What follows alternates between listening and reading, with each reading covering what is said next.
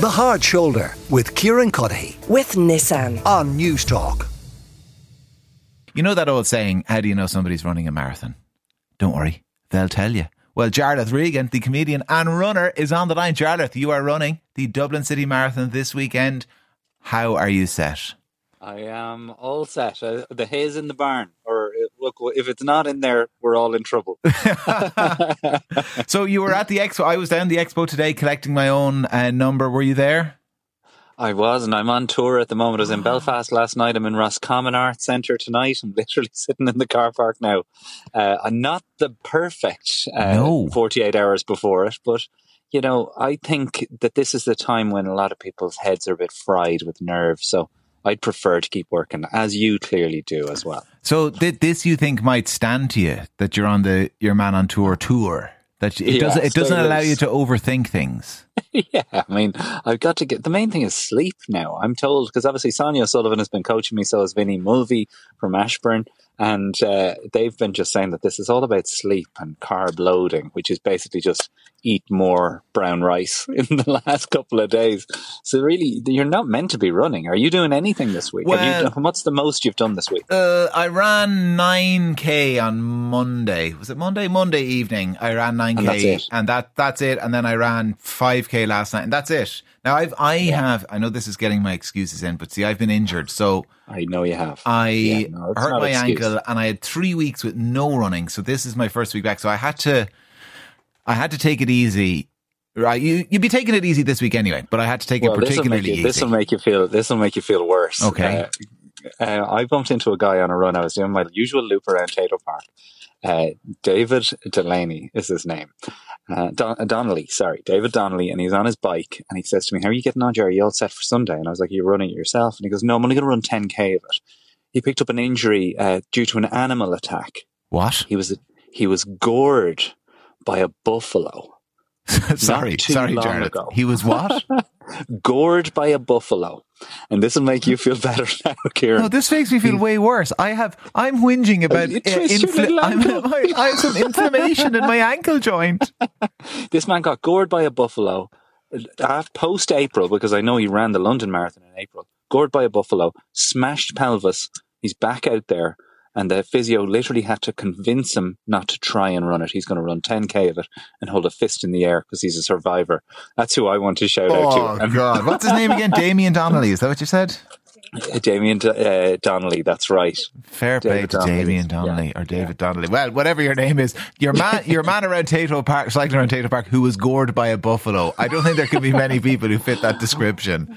One thing I wanted to say there as well, Kieran, is like, if people are half thinking about coming out and cheering this thing on and going out and seeing what it's like, that's the whole reason I'm doing this. Like, I promised my wife I'm never running a marathon. And then we went to it last year. And I was like, I'm all in. I mean, this is just the greatest spectator sport in the world. As every other thing you go to, they're trying to tune you out. But as you know, when you're running a marathon, you're begging the crowd to cheer you on. It's special. Yeah, it's great. And Dublin is brilliant. I know they all say their own marathon is special, but Dublin is amazing because every part of that journey, there are people along the crowd. You go under the kind of the Chapel Lizard flyover. I think that's the only part of the route where there was no people there, because it's just kind of dark and underground for a few hundred meters. And beyond that, I mean, there are people there cheering you on every step of the way, and you spot, where your own people are going to be. So you're kind of waiting to reach them. And then you spot other people, people live around that area, or people you work with, you spot at different points. It's just, there's a brilliant atmosphere. That's from the runner's perspective. I mean, I've never run it, so I'm looking forward to all of that. But I'm saying from the crowd perspective, for people that are going, why would anybody run a marathon? Just come down and see, because every type of person, every story, it's a sushi conveyor belt of triumph against adversity. You will see every type of story if you perch yourself at the old schoolhouse. The 26th mile, I think, is where you need to be, because that's when they need you most. I think this one this year is going to be extra special. And I'm praying. I don't know about you. Have you been watching the weather all week? Have you? Yeah, I have. And I kind of gave up a couple of days ago because it was doing my head in, because it kept changing. It was, don't worry. It looks like it's going to be dry, but it's going to be windy. And now, don't worry, the wind is gone, but it's going to be showery. And actually, it might be perfect. Actually, it's going to be terrible. Yeah, no, you're better off. I think you do have to shut your ears at a certain point. There's nothing I can do about it.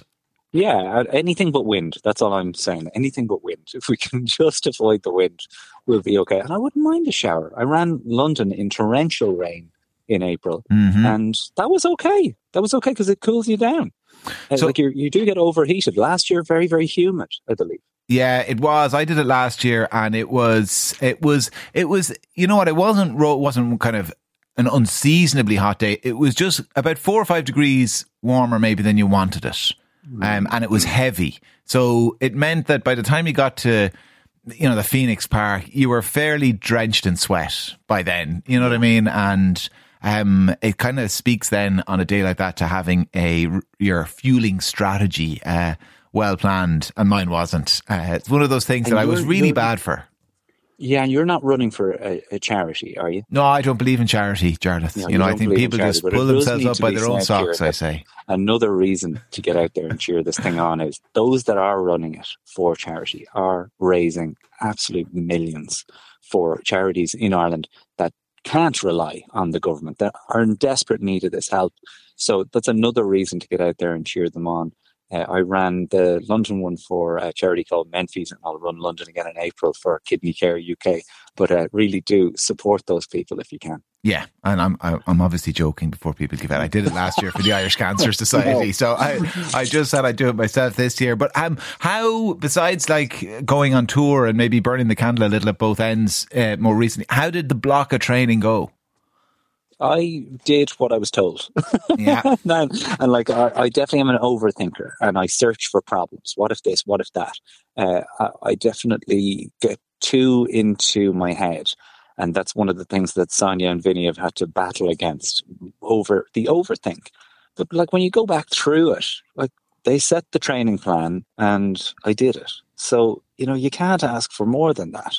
I did what the teacher told me. And now you're right. The battle here is against the tour and the other work and producing 3 podcasts a week and just trying to get enough sleep while being a parent. These are all the juggling acts that all these people that are running the Dublin Marathon are doing. And it makes it an even greater achievement. The fact that you're commuting up and down every day and still managing to squeeze in the runs. All of this is written all over people's faces as they run this thing. And I won't ask you to create a hostage to fortune and ask what time you're aiming for, but are you confident that you might hit your time, or you will hit your time? I'm going to stick to my plan. That's the one thing. If people are looking for any bit of advice that I've taken from 2 years of training with Sonia Sullivan and Vinny Mulvey, whatever your plan is, go out hard. Go out hard. Stick. Go out hard. If that is your plan, ignore Jarlath. Go out hard. No, I'm going to be sticking to the plan and hoping for the best. I definitely ran London with the handbrake on, so the handbrake will be off here, and we'll see what happens. Wow. Well, listen, Jarlath, enjoy the day. However it works out, and I'm sure you will. There. And I'll see you there. I look forward to it, Jarlath. Listen, thank you very, very much. There was great atmosphere down at the Expo today, and thank you to everybody, all the volunteers as well, who got that queue moving. There was a huge queue outside the RDS when I got there, but it flew along, and that Expo continues tomorrow as well. So pop your head in. There's loads of great businesses, lots of Irish businesses as well, some startups who would love a bit of custom. So do poke your head into the RDS, and if you're around on Dublin, I will see you en route. The Hard Shoulder with Kieran Cuddihy. With Nissan. Weekdays from 4 on News Talk.